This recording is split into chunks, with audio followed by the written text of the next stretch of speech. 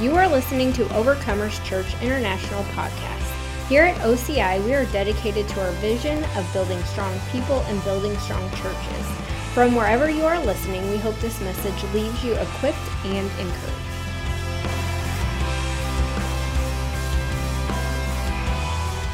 We titled this Becoming a Kingdom-Minded Parent. And I just, want to say that even if you have older kids or you don't have any kids, then this applies to you. Because every single one of you is or will be investing into other people. And the nature of the kingdom of God it's a family. It's a lot of things, but it is a family. And I think it's probably foremost a family because we didn't get enlisted into the army of God, even though there is an army of God. That's not how we came in. We got born again, which means that we were born from Him, right? Or you could say we got adopted. Both of those things, both of those realities work. And so we came into the family first. So family dynamics in the kingdom are extremely important. And, we when it comes to like church and ministry, there's lots of things that are that there's a business side of ministry. There's a business side to church. There's organization and structure and all these things. But all of that is just to keep a good flow and keep things going in order and have a way of numbering people and discipling people. And it's right to have all of that because there's also governmental structure in the church, and that's accurate. But we're supposed to have family, and relationally, God relates to us first and foremost as a father. And when He told the disciples, He said, pray in this manner. And He said, and we refer to it as the Lord's Prayer, but it really rightfully should be called the disciples' prayer. Because Jesus said, when you pray in this manner, our Father, which art in heaven, and so on it goes. The very first phrase there is our Father. He didn't say our Master, even though God is our Master. He didn't say our Commander-in-Chief, whatever. He's all of those things. But He said our Father. And it's because we relate to Him first as a father. And when we're bringing up people underneath of us, they should relate to the ones that are over them with the heart of the Father and with relationship as mothers and fathers giving to them. Does that make sense? Because what we're doing is we're copying Jesus. Maybe a better word than copy is that we're just imitating the way that He did ministry here on this earth. And He got the Father's heart, and He did what the Father did. He said what He saw the Father do, and He said what He heard the Father say. And Jesus was about the Father's business, and He fathered the people that came up underneath of Him. And so there's a different dynamic there. And there's times, in the church, there's times when military is necessary. And, we go out and we'll do soul winning and do different things like that. We carry the heart of the Father, but sometimes it'll be like, you 5, go that way, and you 4, go that way. If we're like in a group and we're doing something, well, that's a little bit more militant, and there's nothing wrong with that because you got to be organized. We show up for a work day. There can be discipleship that takes place. In fact, a lot of discipleship and relationship can be built that way. But, Katie is organizing that or however all that's going to work, and it will be you paint this wall, you go fix this thing. And so there's order and structure to it. John's going to be doing that, I think. So, there you go. So praise God. So there's a place for all of those different dynamics, but it's loving people from a mothering perspective is what is going to cause them to grow. Families are about growth. You produce children just naturally. You produce children. You bring children into the world, and then you watch them grow for the next 18 years. And hopefully, you do things to cause them to grow correctly. And you don't cause them to grow correctly because you're a drill sergeant. You do that because you're a loving mother and father. And it might mean that you might have to correct and do all those kind of things. All those are a part of being a child and being a parent. But you love them as a parent would. That's what causes growth, and that's how the kingdom operates. Amen. So praise God. So that's the basis of what we're talking about. And so we started last week, and we're going to, if you want to write this up on there, we're going to talk about, I think we're going to get through 2 more of these tonight, talking about what it means to be a kingdom-minded parent, and we're going to give you 4 realities You don't like that sign? Okay, no problem. We're going to give you 4 realities of a kingdom-minded parent. In the last week, we talked about reality number 1, and we didn't write this on the board, but we thought we'll just go ahead and write it up on the board, and it'll be really clear. Everybody seems to like whiteboards. It's like the lights come on or something. So number 1 is that this is a reality of a kingdom-minded parent, is that they lay up for their children. So number 1 is they lay up for their children, and we used a couple different verses to depict that, and one of them was in Malachi chapter 4 and verse 6. Could we pull Malachi chapter 4 verse 6 up on the screen, and let's look at that briefly, and then we're going to go on to number 2 and number 3, I believe we're going to get to tonight, in these 4 different realities of being a kingdom-minded parent. And again, this is, you need to look at this as this applies to you. If you have or will have any kind of influence in anybody's life, this is how we ought to think, because this is how God thinks. And it says, and he will turn the hearts of the fathers to the children. This is a prophecy about the spirit of Elijah coming in and what the spirit of Elijah being raised up will do. And he will turn the hearts of the fathers to the children and the hearts of the children to the fathers, unless they come and strike the earth with a curse. And so anyways, that's getting into some Old Testament things. But he's also prophesying about a time that's going to come. Amen? And so he says the hearts of the fathers to the children. And this is the principle that I want you to get here. It's the fathers' hearts get turned first. And so the very first thing we talk here is about the parents laying up for their children. And that's the language that Paul uses in 2 Corinthians chapter 12. He uses the language of like the children ought not to lay up for their parents, but the parents ought to lay up for their children. In other words, the parents take a mindset of devoting their life to whatever is necessary for the children to be raised up and to have proper understanding and all the things that go into raising kids right. Amen. And so this is what he was talking about as far as laying up. So it has to be the parents first. And it never ceases to amaze me in all my years of not just pastoring, but just being in church. And I remember when I was at a church when I was a teenager, and the pastor, he could be a little bit dramatic, and he was a Baptist minister, just really loved God, really a good man, really was. I really love him. And he came out. He wasn't there one of the services. He wasn't there all through worship, and then all of a sudden, when it was his time to get up and minister, he comes out of the back, kind of like doors, kind of like that, and comes out. And he's got a big giant diaper on, and he's got a big bottle, and he's got a big giant beakie in his mouth, and he's got a bonnet over his head. I mean, he made quite an impression. It was a little bit much, but I left an impression. And there might have been a little bit of frustration in there with him. I don't really know. I was just a kid. I was just like, wow, the pastor's wearing a giant diaper, you know? It's what was going on. And so, but his whole message that he came out and he preached in his diaper was about people being older but still being babes. And there's a lot of truth in that. And you know, I don't ever want to beat people over the head. That's not my job at all. But you know, any good loving parent will want to see their kids grow up and not be in diapers and be on, I mean, just naturally, right? We don't want to see our kids still nursing when they're 15 years old. There comes a point where you're just like, no, you're too old to do that. So spiritually, whether you're talking about your biological kids or you're talking about the ones you're discipling, there should be something in you that says, come on, we need to get past this. Let's grow up. Let's mature. Let's step into the things of God a little bit deeper, and we can take on like what Paul said. He said, when I was a child, I thought as a child. But when I became a man, I put away childish things, and I started to think and act and talk like a man. And so there's a right place for children growing up and becoming parents. And when you come to the age, I would say more than a numerical natural age, but you grow up spiritually because you've had a lot of years in the Lord. You should grow up spiritually to where when you come in, it's not all about everyone else meeting your needs. You literally go, I am here to meet the needs of other people. It's crazy important. I remember I was at a church this one time, and this lady, she had been there for a couple of years, and there was no greeters that day or whatever, and she had been there for a couple of years, and she walked in and she goes, "Where's my greeting?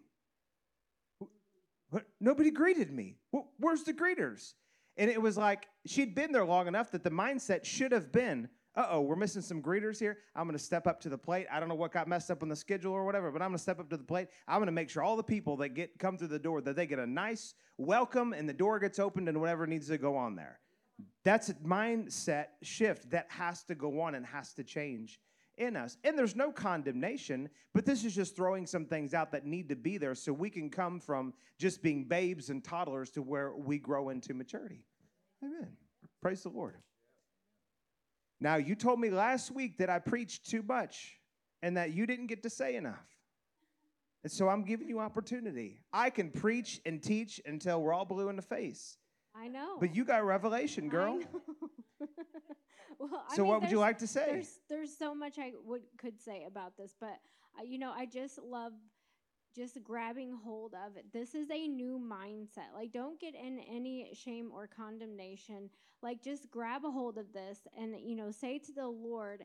And we talked last week, I think, about, be a son and a daughter first. Right. So that you can be a mother and a father. And we're all at like different stages of progression. So that's okay. But we should be growing and maturing. And the way that you grow and you mature is that you go and you get yourself planted somewhere. That's right.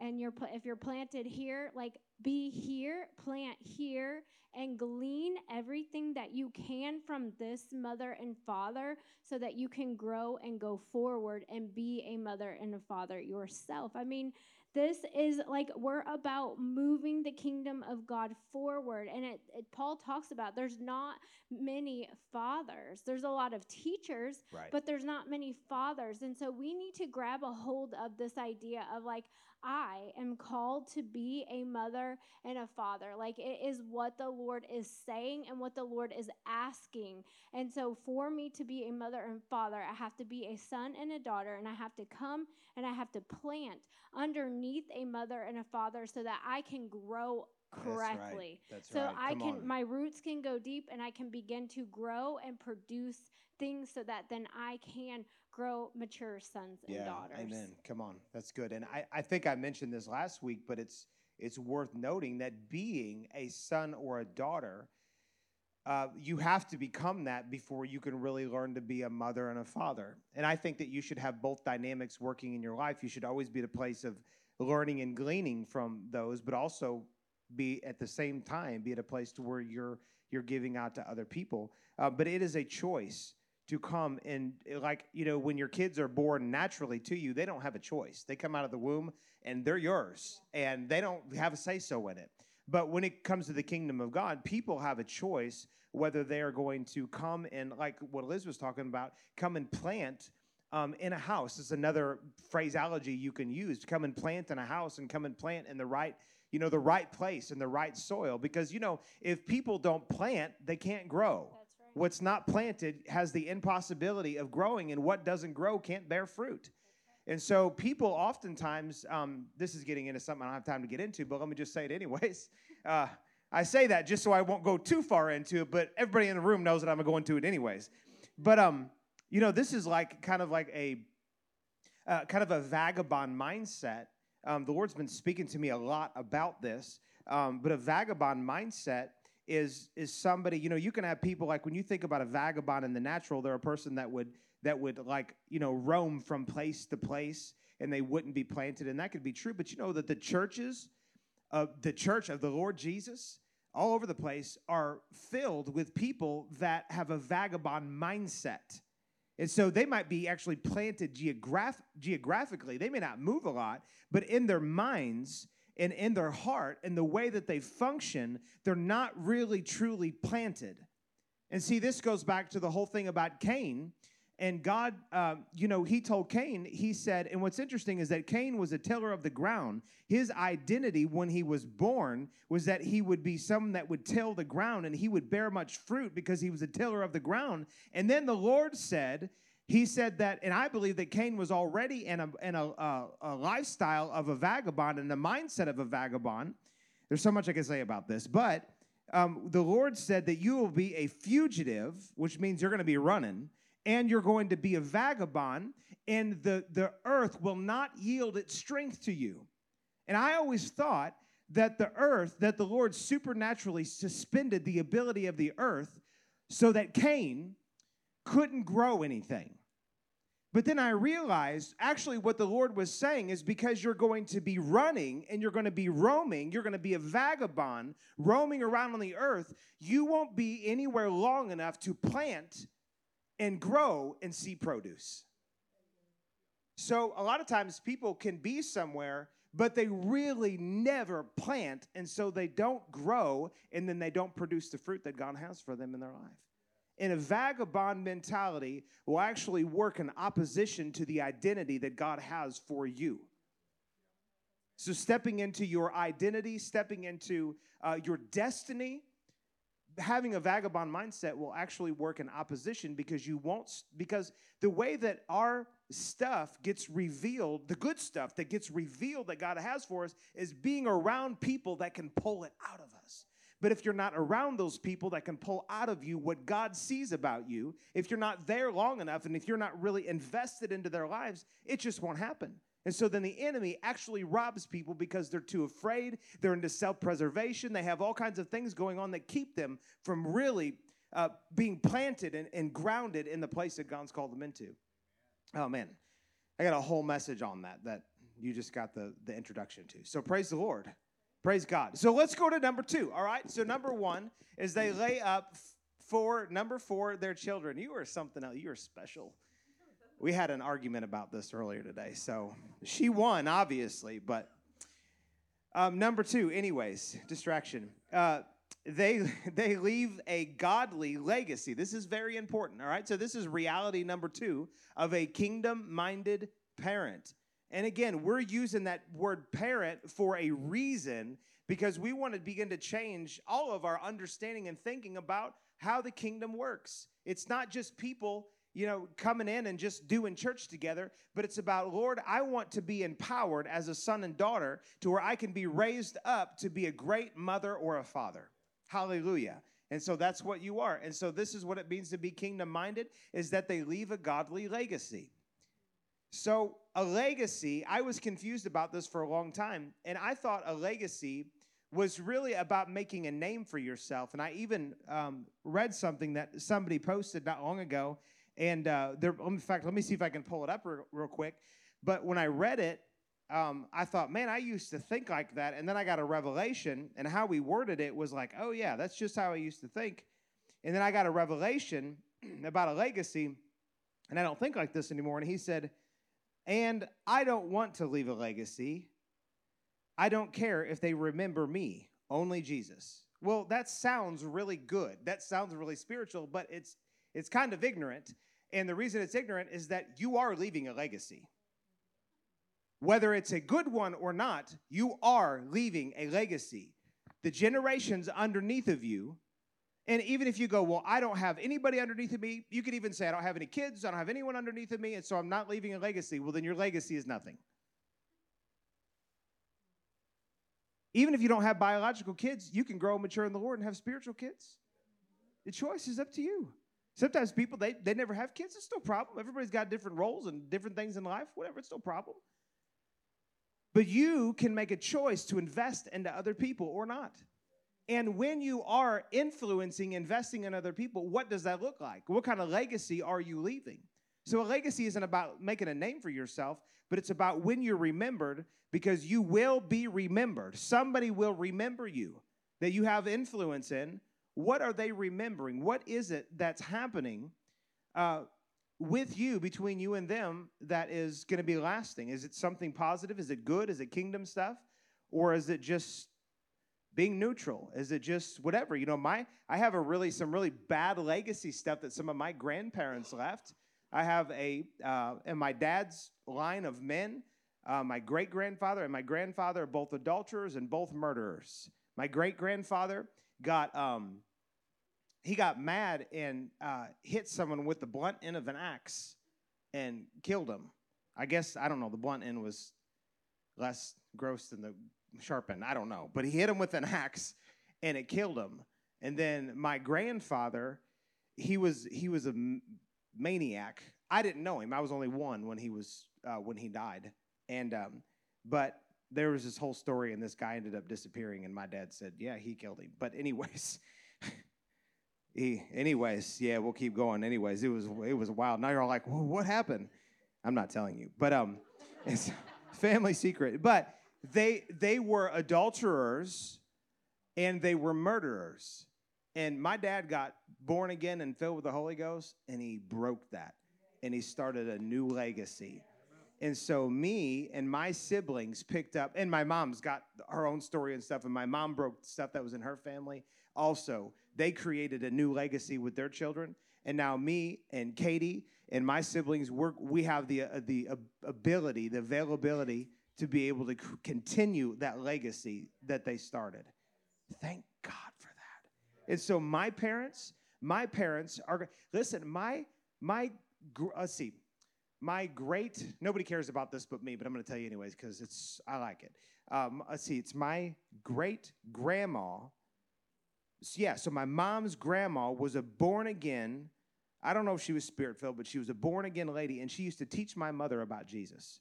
So it was her grandmother, my great grandmother, and my grandma and my grandpa, my mom's parents, they're both gone now. So I can talk about them a little bit, but I won't be out of honor or anything. But neither one of them taught my mom anything about the Lord.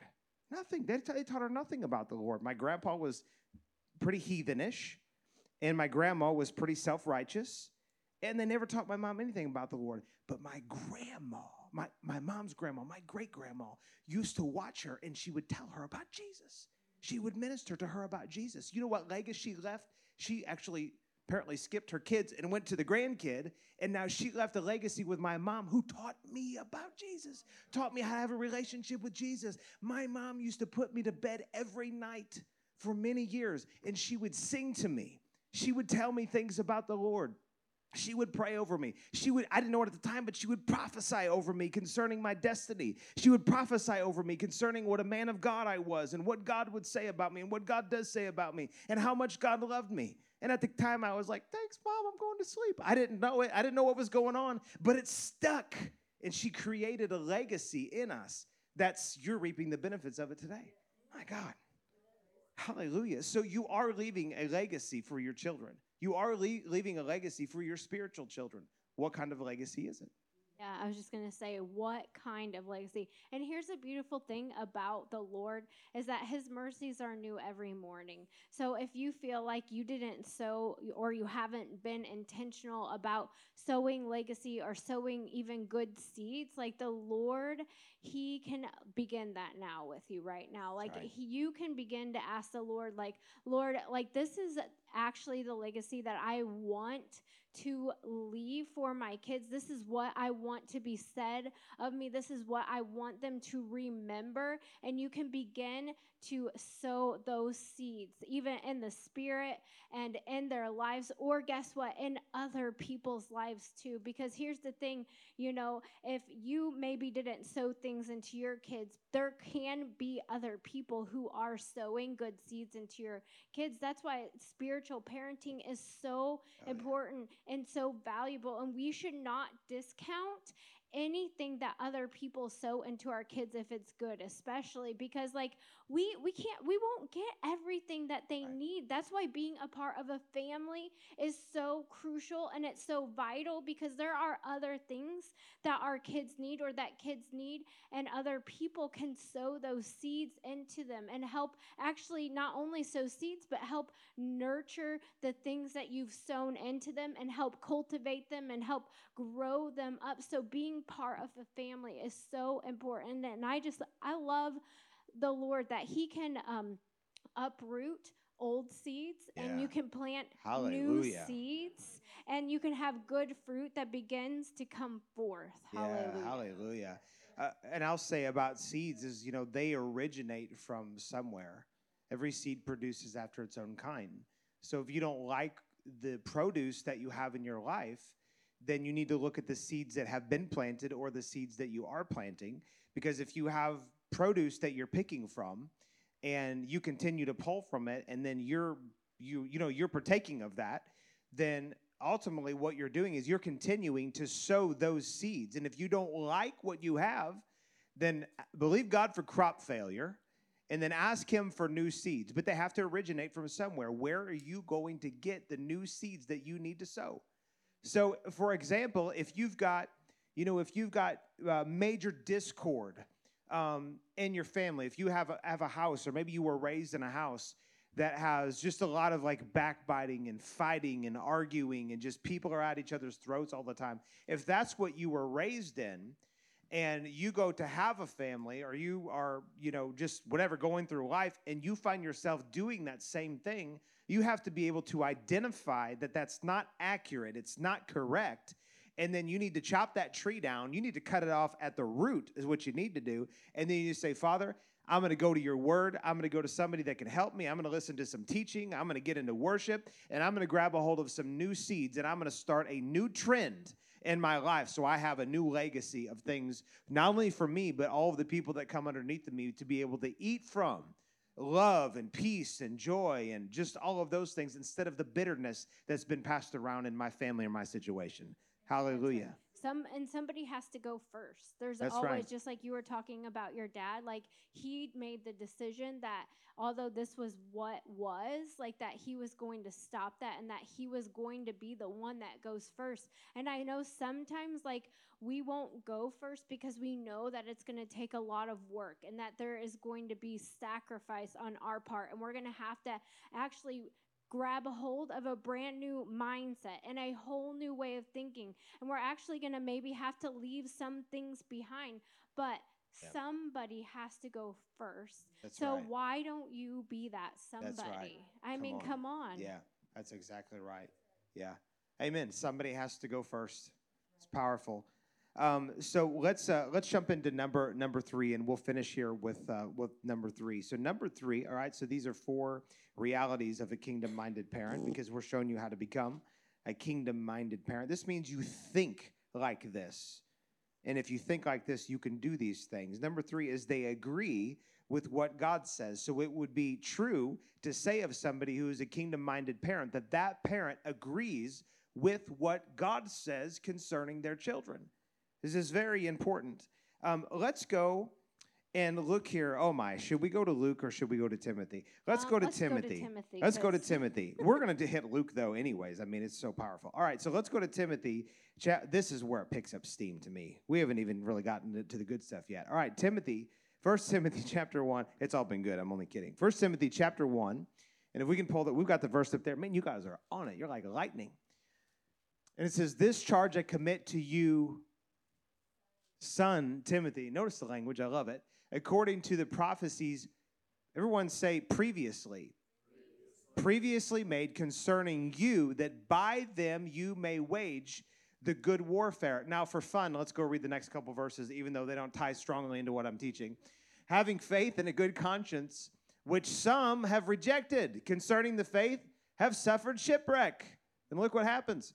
Of whom are Hymenaeus and Alexander, whom I delivered to Satan, that they may learn not to blaspheme.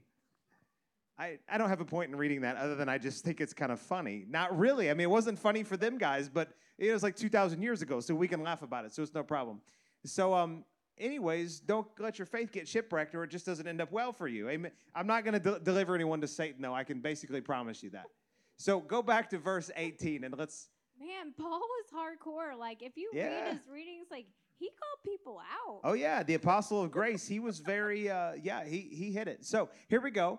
It says, this charge I commit to you, son Timothy, according to the prophecies previously made.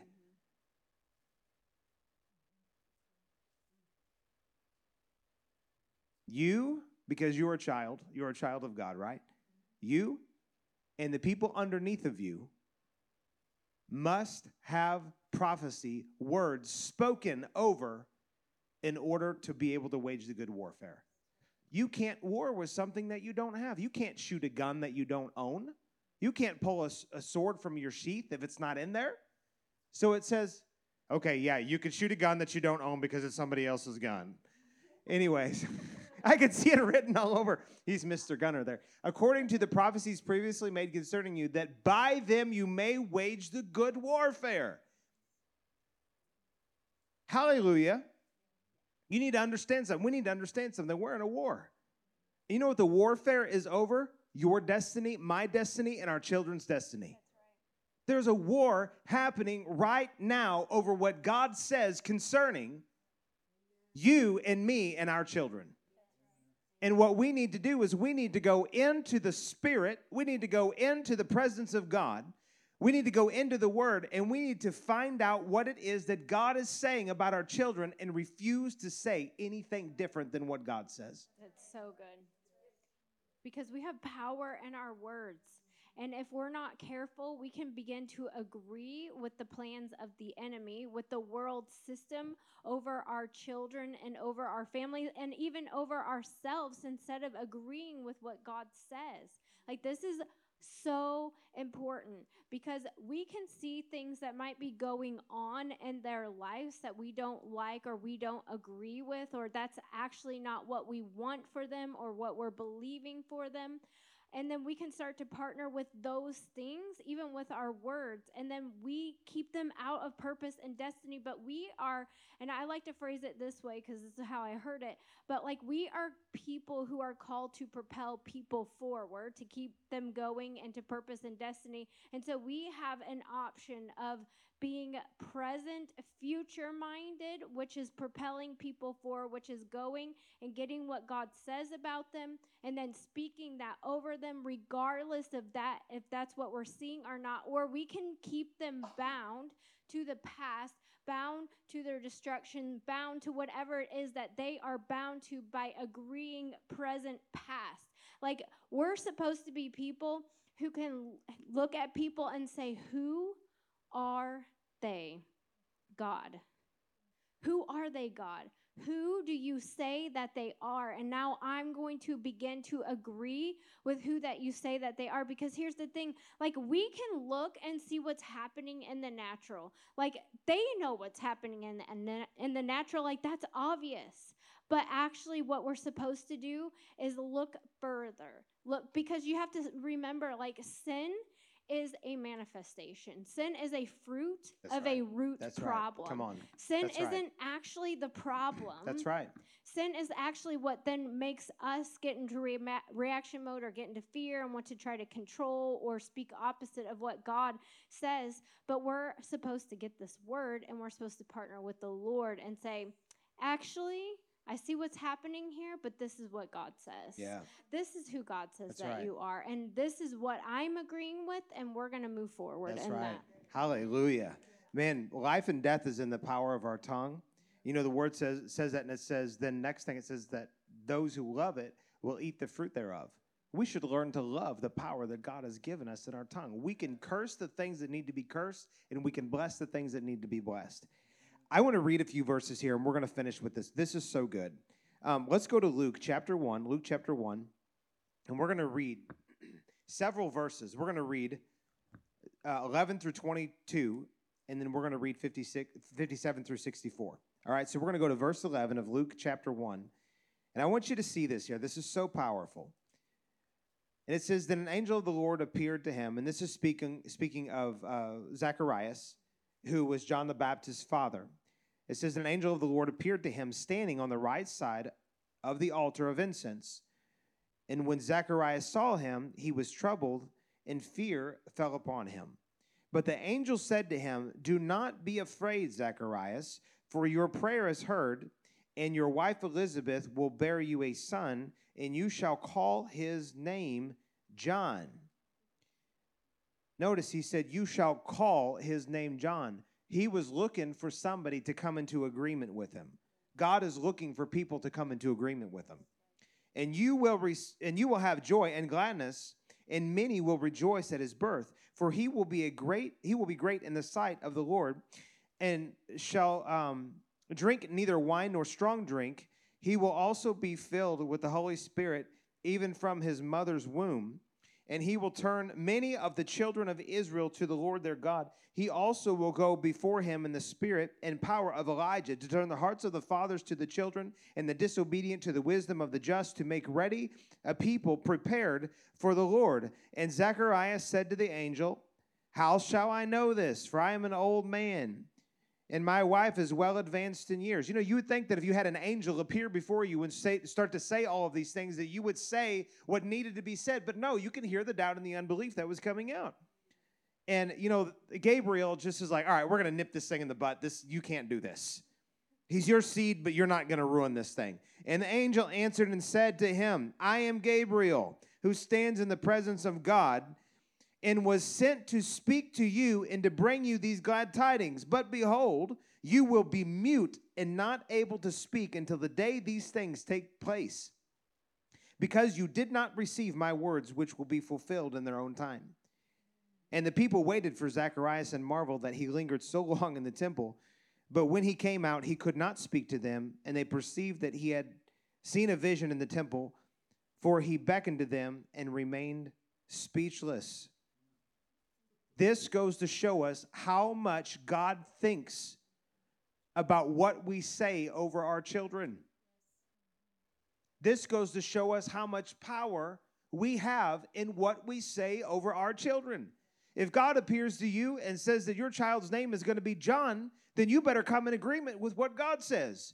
And if God says your children's going to be X, Y, Z, or he says whatever these things over them, we had better come in agreement with that and stop looking at the natural circumstances. Because naturally, the way they would do things is that there would have been some name given to John that was different than John based on the lineage that he came from. But when God interrupts what's going on in the natural and says, no, I see not this, but I see this over here, we have a responsibility as parents to come into agreement with what God says, and it doesn't matter what's happening in the natural. Because God's a God of faith. God says what is on his heart. God says what he sees, and what he needs is for people to come into agreement with what he sees and with what's on his heart. Because if we don't come into agreement, then it won't come to pass. I firmly believe that if he could have opened up his mouth and he would have named him something different or spoken different than what the angel of the Lord said, I firmly believe it would have affected and altered the path that God had for John the Baptist. I firmly believe that. That's why he was so serious in saying, I'm going to shut your mouth so you can't say anything different than what I have said, and what I have spoken is supposed to be said over your child. My God, this should take us to a healthy level of fear of the Lord concerning what we say over our kids. Go to verse 57. Let's read these verses here. And it says, now when Elizabeth's full time came for her to be delivered, and she brought forth a son, when her neighbors and relatives heard how the Lord had shown great mercy to her, they rejoiced with her. So it was on the 8th day that they came to circumcise the child, and they would have called him by the name of his father Zacharias. His mother answered and said, no, he shall be called John. But they said to her, there was no one among your relatives who was called by this name. So they made signs to his father what he would have called. And I'm sure by this time Zacharias is like, okay, the only way out of this muteness is to do what it is that the Lord was saying. So you could imagine he was scrambling.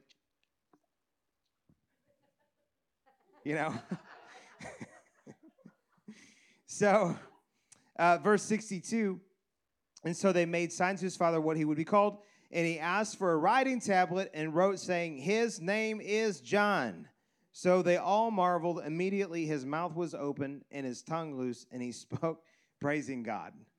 What a powerful revelation. What a powerful thing that happened. And all of it, all of the muteness was directly related to what God was saying and keeping Zacharias from speaking different than what God was saying. Listen, all kids, now this is a very extreme circumstance that I guarantee nobody in here has done this, but it's written in there for a reason. It's there for our benefit. And every one of us have had natural kids and have had spiritual kids. We've had people in our life that were doing things different than that did not reflect the God-ordained destiny that God had for them. And I can just about promise you that probably every one of us has said things that we should not have said concerning them. And we were coming in agreement with what we were seeing and not what God was saying. And we need to change our saying to what God says and forget about what we're seeing. If you're seeing stuff that you don't like and you know isn't right, don't get freaked out about that. Pray for them, love them, but continue to say what God says about them. Hallelujah. So good. And if you keep reading on, Zacharias went and he began to prophesy over John the Baptist. And you have to remember, John the Baptist, he was a baby at this point, and nobody knew the things that John the Baptist would face. And here's the thing, that John, he had these words. Obviously, he had these words because they were repenned. So it was probably something because somebody, I don't know if somebody penned them, but it was probably something that was spoken over and over and over and over again. It became like something that John would have had to hold on to. Like, they memorized things. It wasn't just that they had pen and paper all the time, and some of them couldn't even read. It was like this became a part of who he was, so that when he was going through some of the things that he was going through, he was like, no, this is what God said about me. This is what my Father spoke and prophesied about me. So I will do the things that he said that I will do. Hallelujah. And he then was able to grab hold of, and they, I don't know, he was wild and he was crazy, and he lived this like abandoned life because he was preparing the way of the Lord, and like he didn't care about his life. And I just think, oh my gosh, had he not had these words, had he not had that prophecy, could he have done the things that he had done? Could he have prepared the way, the way he was supposed to prepare the way? Could he have defeated all odds? Could he have stood up against all the people who were coming against him? Like, our words, these prophecies, they matter. They will go, like John, I'm sure he waged war with these prophecies. He had them, and then I'm sure his parents too, and friends and families, like even people who were waiting for the Messiah to come, I'm sure they waged war with these prophecies. They spoke them out, and they said, this is going to happen. Like, John will be the man that God said that he would be. Hallelujah. That's right. Hallelujah. Praise God. Amen. Man, it's powerful stuff. Liz and I, when we first moved to Perryville, we faced a lot of obstacles the first 9 years of ministry. We've been there 10 years. Especially the first 6 years, we faced tremendous difficulties. Not every day, but we went through a lot of stuff just learning how to do it. I was sitting across the table from somebody at lunch today, and I said, I love the school that I went to. It was awesome, but it did not prepare me for pastoral ministry. And they said, can anything prepare you for that? And I said, actually, yes, if you have a church that's raising up people and putting understanding into people on how to pastor people, yes, you can do that. But a lot of Bible colleges have a hard time really preparing people for pastoral ministry because Bible colleges and church, it's different. And so you have to be in the culture of a church that's healthy, that's learning how to raise people up in that. And so but we went through a lot of challenges through ministry, and we've been just through a lot over the years. But when we moved to Perryville, God gave us a word. He gave us several words, but one in particular that's very strong. And he said, I have not called you here to fail. Because there were times when it was like, you know what? Shut the doors, just be done, and let's just throw in the towel and quit. And we've had to walk through a lot of stuff, internally inside of us and in our marriage and just in church, because there were times when it was, when they fired me, it's crazy a story, but whenever they fired me, I called Ron and I said, because they ambushed me and had an illegal meeting, and anyways, it was bizarre. But I said, they fired me. He goes, what? I said, yeah. And he goes, well, we'll just start over then. I said, and at that moment, I was thinking, well, I could run at this point, but I didn't want to be like Jonah. And so anyways, we kept going, and we just, contended for the people, and God restored everything. And we prayed for those people, and they don't know what spirit they were of, really. And so, anyways, but we kept standing on this word that God gave us. I have not called you here to fail. I have not called you here to fail. And we had to contend with that word. Because there were times when it was like our backs were against the wall and we felt like just throwing in the towel, and we would come back and say, nope, God gave us a word. He gave us a word. And we can't, if we quit, then we're going to go against the word that God gave us, and we're not about to do that. We're not quitting and we're not giving up because God didn't call us to fail. So praise God. God hasn't called you to fail. Amen. That's a word for some of you. God hasn't called you to fail. Some of you, that's a word for you right now. You need to take that and you need to receive it as a word from the Lord. Right now, I'm telling you, there's some of you, you just need to reach up and just take that and say, that belongs to me. God has not called me to fail. I will succeed. I will prosper. I will move forward and see the hand of God in my day. Hallelujah. Thank you, Jesus. Thank you, Lord. Would you stand to your feet? We love you, Lord. Father, thank you for your word. Thank you for prophetic words. Thank you for your written word. Thank you for all of the words that you speak, and thank you for all of the understanding that comes to us from being in the house of God with the people of God, around these men and women of God. Thank you, Jesus. And Father, I thank you that you're stirring up words by way of reminder right now that people need. I thank you that you're stirring up words that people need right now. Lord, your word says that part of the job of the Holy Spirit is to bring back things to our remembrance whatsoever that Jesus has taught. And so whatever words have been spoken that need to be revived, Father, I thank you that they're being revived now in Jesus' name. Thank you that they're coming back to remembrance. Whatever problem you're facing, there's a prophecy to deal with it. The Lord says whatever problem you're facing, there's a prophecy to deal with it. There's a word that he's already given you. You need to pull that word out, and you need to take it, have the Holy Spirit make it fresh to you again, and wage the good warfare.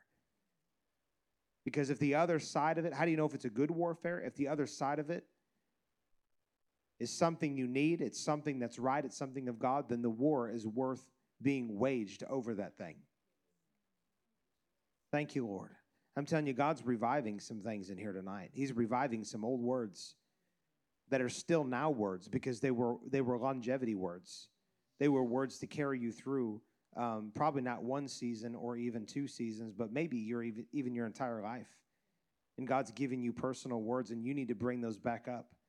Things that he would say to you, things that are promises to you, that if you'll just hang on to it, that God will see that those words will bring you through. Just like Timothy, to wage the good warfare, Paul told him. The Lord would say to you, son, daughter, wage the good warfare with the word that I have previously spoken to you, or multiple words that I've previously spoken to you. Wage the good warfare. Don't quit. Don't give up. Don't throw in the towel. Thank you, Lord. God, we love you. We love your presence. Thank you for showing up here tonight. God, as long as you're going to be here, we're going to be here. Lord, we make this commitment to you that we will never leave you and we will never forsake you. Lo, we are with you always, even to the very end of the age.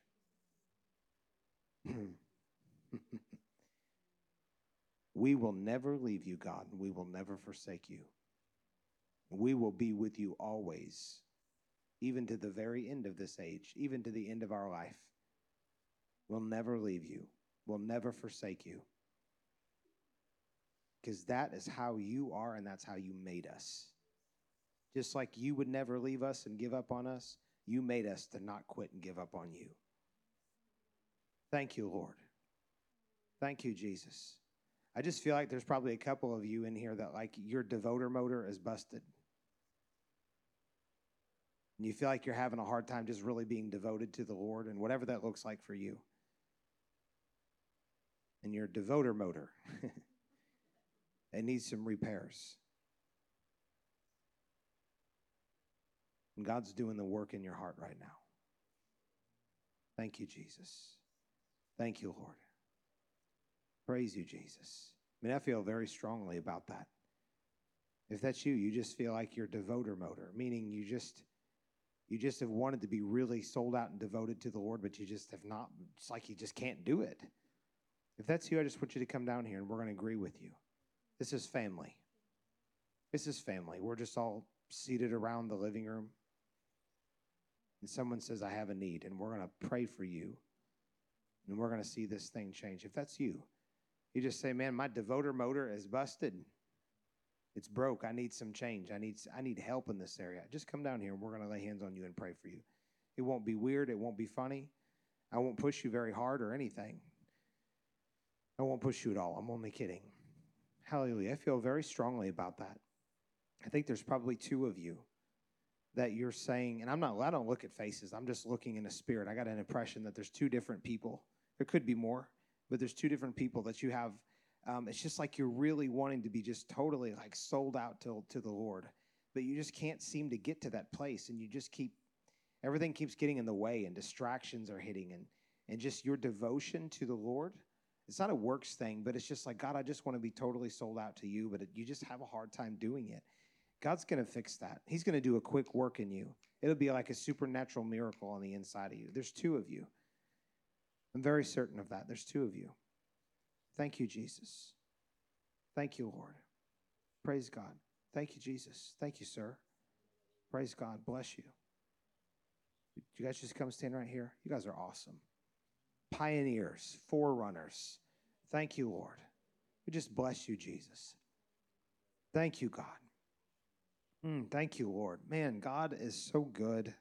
He's so good. Thank you, Jesus. Thank you, Lord. Thank you, God. Thank you for just taking the areas that are not clear and just making them really clear and concrete to both of them. Just really clear and concrete. And Father, every ounce of condemnation or shame that would try to be placed upon them, we just break that off in Jesus' name. We just break it off in the name of Jesus. Thank you, Lord. And Father, we thank you for just doing the work on the inside of them that just needs to be done. My God, Lord, I've been in these shoes plenty of times myself to where I just like, I need a jump start, and then I need the thing that kept it dying. I need it to just not die anymore. It's like you need a new spiritual spark plug or something. And God's just going to give you a new spiritual spark plug. Hallelujah. Thank you, Jesus. Would you guys just stretch your hands towards both of them right now? Thank you, Lord. Let's just come over here and just lay hands on Miss Mary. Thank you, Jesus. Father, we bless this man of God and this woman of God. We're in agreement together. And Father, we thank you for just a total overhaul from the inside out. Thank you for the humility. I mean, my God, they could have not responded. And nobody ever would have known except for you, Lord. But thank you for the humility. And your word says that God gives grace to the humble. He gives grace to the humble. And the Lord sees you, Anthony, and he says, you are a very humble man. You're a very humble man. You're a deep thinker. And you just got to talk to you for a couple minutes. You don't need the Holy Ghost, and you can figure that out. You're a deep thinker, and God made you that way. He's proud of how he's made your mind. But he's also given you humility. And you're willing to say, hey, I need to change. I need to grow. I want to see things change. And Father, I thank you from this day forward that whatever has not been in proper order is in proper order in Jesus' name. That God, his devoter motor, that's what I called him up here for. They're a devoter motor. I thank you that it's fixed in Jesus' name. And Lord, the things that he set on his heart to do, that he's actually going to do it. Whether it's spending time in the Word, particular amount of time in the Word, a particular time of day, I thank you that no distraction, no issue is going to get in the way. And Father, he's going to be able to set his face like flint, whatever that means. I know it's a good thing. It's like robust. I don't know what flint means, but you've heard that expression. That God is going to be able to set his face strong towards you. And God, you will give him the strength to carry through. You will give him the strength to do what you've asked him to do. You will give him the strength to stay devoted in the areas that you've asked for him to stay devoted. Thank you, Jesus. Thank you, Lord. And I just bless this woman of God. Thank you, Lord. Thank you for increase. Thank you for increase in Jesus' name. That God, becoming older is not a drag. The Lord says becoming older is not a drag, for you found great joy. I'm telling you, every time I get around you, I want to laugh. I'm telling you, I want to laugh, and it's because you have a great joy on you. You found something special with the Lord. And as you advance and continue on in years, you're going to go deeper into the secret place. You're going to go deeper into intimacy with the Lord, and you're going to go deeper into intercessory prayer. And the Lord's going to take you off into the He's going to take you off in the Spirit, and he's going to show you things in the Spirit, and you're going to have it happen at times when you weren't looking for it, you weren't asking for it, you weren't thinking about it. You might be sitting in your chair and just reading. You might even be doing something kind of carnal, watching TV or something, and boom, all of a sudden, God's going to take you places, and he's going to show you things. Then he's going to give you pen and paper, and he's going to give you pen and paper in the Spirit, and he's going to write things on your heart, and he's going to write things on your mind, and you won't be able to help but to be devoted to the Lord. You won't be able to help it. You won't be, if you ever for a second even try to pull away, the pulling of the Spirit will be so strong on you that you would have to work to pull away. You would have to work to pull away. And God's going to make you a great intercessor in the last part of your life. And I'm not saying the last part is quickly. I'm just saying from this point all the way until the end, till you're 150. Let's go for 150, amen? I don't know. Whatever age you've got on your heart. The Lord said he's going to make you a great intercessor. You will be a great intercessor in this house. You will be a great intercessor in your family. And he will wake you up, and he will give you people, and he will give you names, and he will give you faces, and he will give you things. He will give you nations that he will have you pray for. And great breakthrough will happen because of your prayers. Great breakthrough will happen because of your prayers. And the Lord says, mark my words, woman of God. And when I tell you to pray for something, you write it down and you mark it and you date it and you watch my word come to pass through your prayers. That breakthrough will happen. That people will be saved. Salvation will happen. Entire towns will turn around. Entire regions will flip right side up because of your prayers. The Lord says, I've called you into intercession. I call you an intercessor. I call you into the deep places to speak my word and to see breakthrough. Hallelujah. Yes, thank you, Jesus. Praise God. Yeah, amen. Amen. Hallelujah. Praise the Lord. Thank you, Jesus. Man, God, you're awesome. Thank you, Jesus. Man. Woo. Thank you, Lord. My God.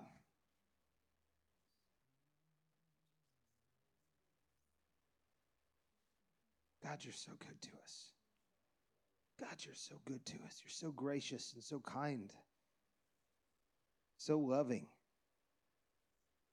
Thank you for giving us what we don't deserve, and thank you for not giving us what we do deserve. That's your grace and your mercy combined. Thank you that your face is shining upon this work, upon this church. Thank you that you called your pioneers forward. Thank you, Jesus. Actually, can you come back up here real quick? Yeah. Yeah, you were the only other one up here, so you got to come up here. He's like, who, me? Yes. The Lord, when you walked away, the Lord said stop him, and I didn't stop him. I'm going to give you one word that the Lord says about you. And it might surprise you, but this is what he says about you. And I kind of said it when you walked up here, come to think of it. I didn't realize it was a word from the Lord, but I'm realizing it now. That you are a pioneer. Pioneers don't go the way of everybody else, but they go the way that they know is right. And it doesn't matter what they have to go through. They're willing to go through it to get to the place that they know they're supposed to be. And the Lord says that you are a pioneer. But you're not a pioneer in your strength. You're a pioneer in his strength. You have the strength of the Lord on you, Anthony. I don't know what your name actually means. You should go look your name up and see what it means. You know what it means? I feel impressed. You should go and look your name up. Go do that and then send me a text. Hopefully it's not like, wait, don't go anywhere. Hopefully it's not something weird like princess or something. I don't know, like that. I know it's not. I'm just kidding. But you have a strength to you. I believe there's something probably really strong in your name. The name Anthony, I don't know what it means. Liz is going to look it up. Someone else has probably already looked it up. What does Anthony mean? It's highly praiseworthy, priceless. Oh, either or. Okay. Okay. Wow. Praise God. Yeah. I don't know how that fits into pioneer, but whatever. You just take that from the Lord and do whatever. You might go and find even another definition if you go back to the root of it or whatever. I don't know all that. But I am saying this: that the Lord calls you a pioneer. and you have his strength to pioneer.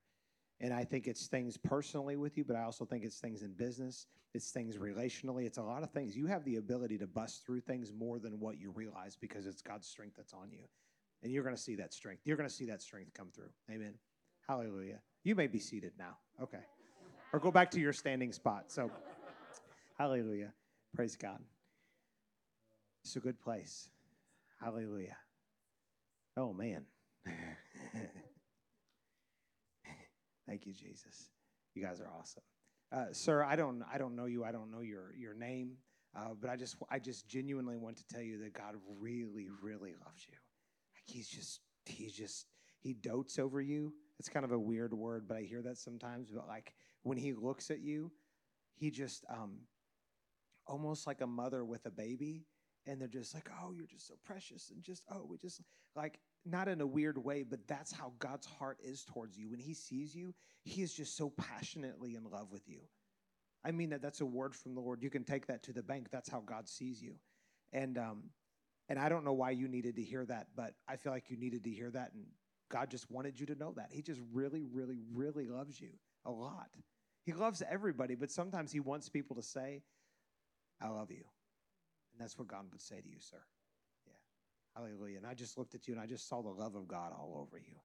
Hallelujah. Thank you, Jesus. Man, praise God. Do you have anything for anybody? You have anything for anybody? Hallelujah. Thank you, Jesus. You have anything for anybody? Okay. Praise you, Lord. We love you, Jesus. Man, God's so good. You know, I want to just say something that it's so, God is so faithful. Jesus. Forgive me for ever being frustrated for 1 second. God. When we went to, it was kind of difficult. You could sit down if you want, but I'm almost done. I want to tell you this one story. I was going to go on just prophesying over people, but I felt like, no, we just need to be done.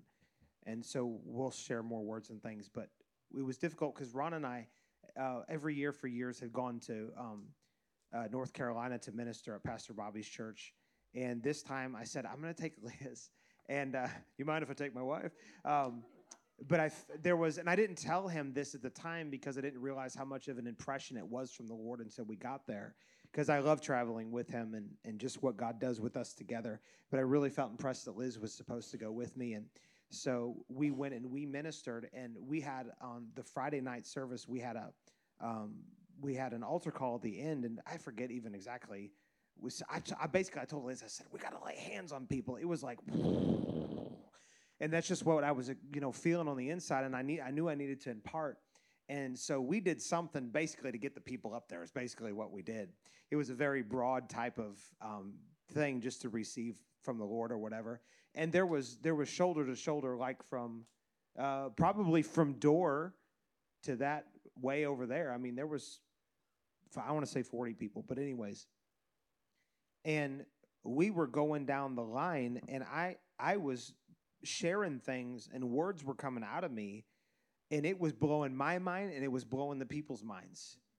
And on the inside, I'm thinking, God, I'm not smart enough to do that. And he's like, I know you're not. Just be quiet and follow my spirit, And but then Liz would prophesy things unbeknownst to me, and she didn't know that I had said it and that she would end up saying the same thing.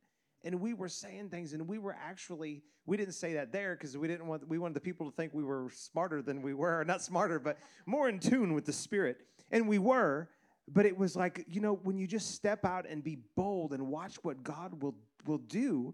I mean, 2 years ago, Liz was petrified to even talk in front of people. And now it's like, we love doing what we're doing. But, and I kept having this thing, and I wanted to operate in the gifts of the Spirit, but I just couldn't seem to do it.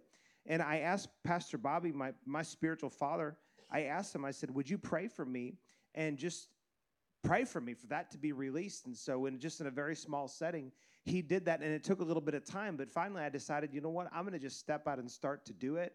And if I miss it, I'll own up to it or whatever. But I started to see the Lord work through me and be able to minister to people on levels. And I'm not saying I'm anything special, but what I am saying is that if you just step out and trust the Lord, God will use you in whatever avenue or vein that you are in to bring blessing to people. He is faithful to use you, even though you and I are not worthy to be used.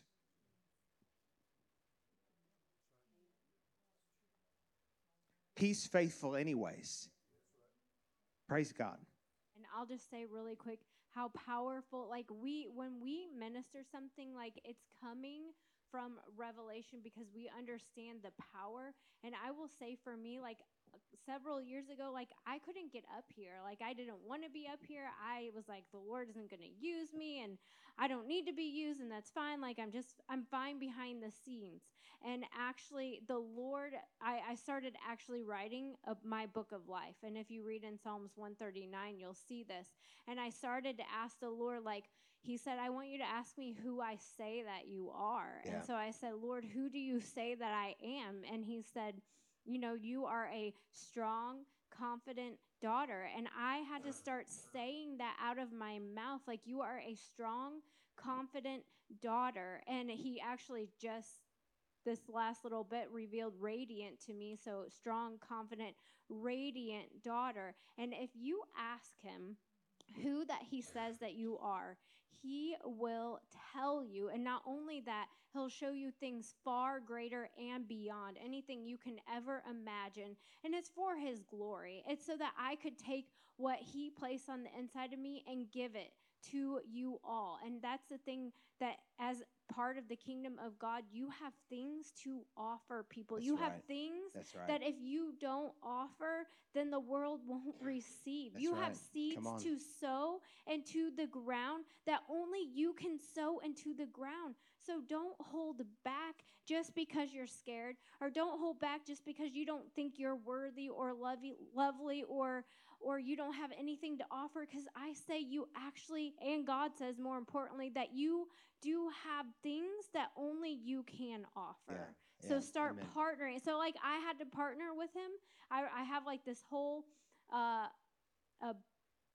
document that has all the prophecies that I have received and what the Lord says about me, that I pop open and I read and I speak out of my mouth so that my ears can hear, so that my heart can get in line with what he says. Because sometimes I'm like, I'm so scared. And he's like, but you're a strong, confident daughter. I'm like, I'm a strong, confident daughter, blah, blah, blah, blah. You know, like, I don't think I have anything to say. And then he uses me because I'm yielded to him. Yeah. So hallelujah. Amen. Praise God. If God is changing your life through this ministry, join us in reaching others by partnering with us today. If you would like to give or would like more information on how we are making a difference, visit ociperryville.com.